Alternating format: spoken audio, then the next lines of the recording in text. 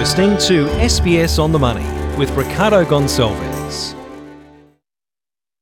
Hi everyone, it's your daily 10-minute business and finance news wrap for this Thursday, the 22nd of July 2021. Later, the Australian share market hit a record high today. Remember a few days ago, there was a few falls around the world because of these concerns about the spreading Delta variant of coronavirus, but we're at a record high.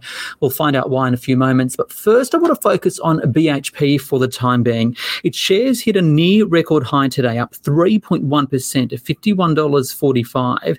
It signed a deal to supply Tesla with nickel for its electric car vehicles, and it comes days after speculation it would exit oil. Now, a BHP spokesperson told me yesterday that they don't comment on speculation. All of this also on a day where the trade surplus hit a record high, and that's thanks in part to a record high level of exports for iron ore, $17.6 billion in June. So for more, I spoke earlier with Evan Lucas from InvestSmart. Even earlier this week, markets slumped on global growth concerns because of the spreading Delta variant of COVID. But now we're seeing 2 days of gains in a row. Why? Again, I'll probably say that before I answer that question is you never make a market out of a day or even a week. So what happened at the start of the week, what's happened right now is probably more feeding into the overall sort of broader thing we've been seeing pretty much since March, which is that vaccinations in the US have accelerated quite rapidly. They've now got 332 million people that have had a jab in their arm, not fully vaccinated, a jab in their arm. And that coincides with incredible growth in their employment numbers. You're seeing that in their non-farm payrolls, really, really high confidence, spending as well up. So it feeds into that. Maybe the other way to look at it is that the Delta variant is obviously now becoming the majority of the cases reported in the US. So maybe what had been started to be thought about at the end of last week, start of this week, was the US Federal Reserve could start bringing forward their programs, tightening their quantitative easing, raising rates in 2022 rather than 2023, could answer that question, that may hold them off. But in the main, I more look at it the broader scenario, which is that the growth story globally is really accelerating. Our concern around how COVID will be with us for the foreseeable future is dissipating, and we're more confident in doing what we're doing. Markets are pricing that all in. And that's how I look at it, is that at the moment, policy settings are accommodative. We're excited by where things are getting, even though here in Australia, 13 million of us are in lockdown. If we look to this time next year, we will be in a completely different scenario. Vaccines will be running around the world, which is a really exciting thing, and markets know that and are pricing that in. So given all of that, right, what do you think will drive the market and its performance in the near term, and what does that mean for investment strategies? So in the near term, from my perspective, not a huge amount is changing. And even with lockdowns in Sydney, Victoria, South Australia, the RBA isn't moving rates. We know that they could even actually now move away from tapering their quantitative easing program. If you look at the amount of volume of money that's flowing into markets, it's still holding at record highs. So in the interim, there is still certainly a drive towards that upside in markets and drive towards investment, because again, cash is giving you nothing as well. So there is another pull factor that may be argued is a negative, but I think it's a positive thing. And earnings season in the US looks very, very strong. We would expect earnings season in Australia, because it is only to the 30th of the 6th this year, so the 30th of June, will be pretty strong. The outlook statements might have changed over the last couple of weeks, but in the main, things still look relatively strong in the interim. My question, I think an extension of it, is what the end of 2022 looks like, what 2023 looks like. What we don't know is, is there other kicks in the tail to COVID that could therefore disrupt global growth, could therefore disrupt operations in the COVID safe world. We have seen that happening now. There could be other kicks in the future. That's unpriced, and that may create some volatility. So there, the S&P ASX 200 reaching a record high today, closing up 1.1%, 7,386. As I mentioned, BHP, one of the better performers, up 3.1%. Here's more of my discussion with Evan Lucas, focusing on BHP.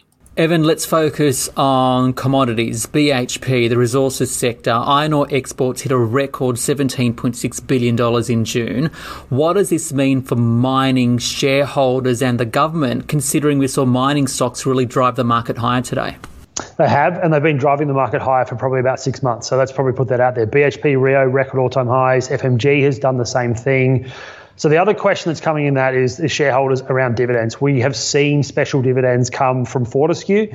We have seen similar special sort of dividends coming from Rio Tinto and BHP.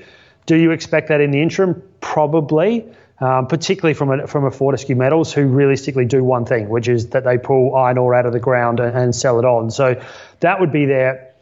The other two are big miners. They are diversified. There would be an argument to start growing that, at $230 a ton for iron ore midway through last month, it's moderated to about $200 a ton.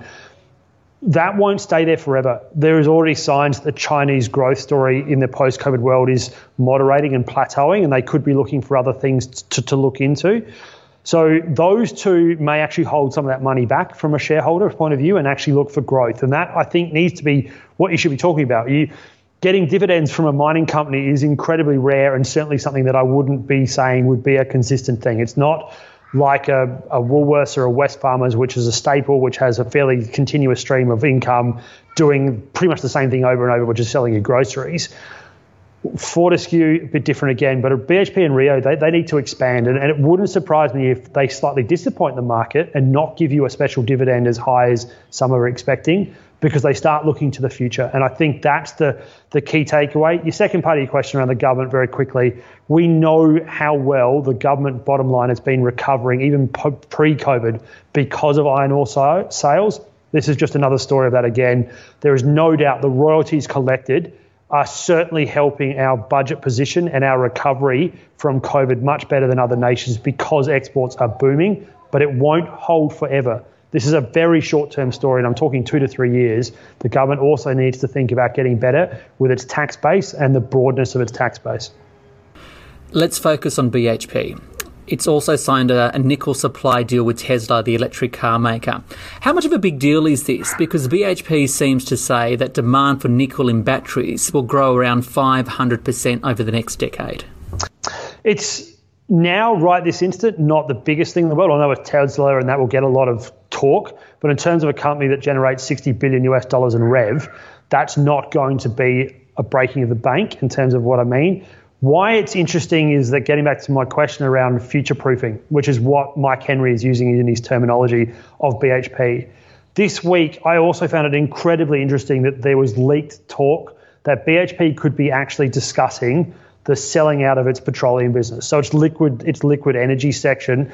Don't forget, less than 7 to 8 years ago, they had a CEO they brought in Andrew Mackenzie, who was originally the head of the petroleum business, to drive that, being that next step. It just shows you how fast the whole COVID story has brought the climate change story forward, how much faster forward the use of fossil fuels, in particularly liquid energy, is going to end for a BHP to move away from that strategy towards nickel, copper, and other future metals that are going to be needed. So it's not a here and now story, but they are saying to you that obviously the nickel demand will go to 500%. If you take that into account, it's not going to completely offset, but it certainly starts to eat up the possibility that if they have to sell out their petroleum business, they are going to bring it in with a product that they've got. The other thing that's very interesting about it is the actual process of mining nickel in Western Australia is one of the lowest carbon processes on the planet. And that's only going to get bigger. We also know BHP over the last 2 years has made sure that their copper mining in Chile is going to be done completely by solar energy with regards to the electricity required to generate it. So it shows climate change is changing even the biggest polluters to actually become better at what they do, but also look to the future about what that means for what they do. And so mining will still be here. We still need those products, a nickel, for example, lithium, another, for the future of energy, because it's now moving towards batteries, and the future of energy will also go down a hydrogen line. It could also go down it won't necessarily be a nuclear line in Australia, but that's certainly there. All of those mixes, a BHP has its finger on, because it obviously pulls those products out of the ground, and it's clearly thinking about a decade from now, and that's what the start of today's announcement really is. Evan Lucas there from Invest Smart. That is SBS On The Money for this Thursday. Don't forget you can follow me on Twitter, Instagram and on TikTok at Business Ricardo. And you can listen to this as a stream on various Apple podcast platforms, including Apple Podcasts, Spotify, and the SBS Radio app. This SBS On The Money podcast is provided for informational purposes only. The content on this podcast should not be understood as constituting advice or a recommendation. It is not personal advice and does not consider your personal circumstances or objectives. You should contact a licensed professional before making any financial decision.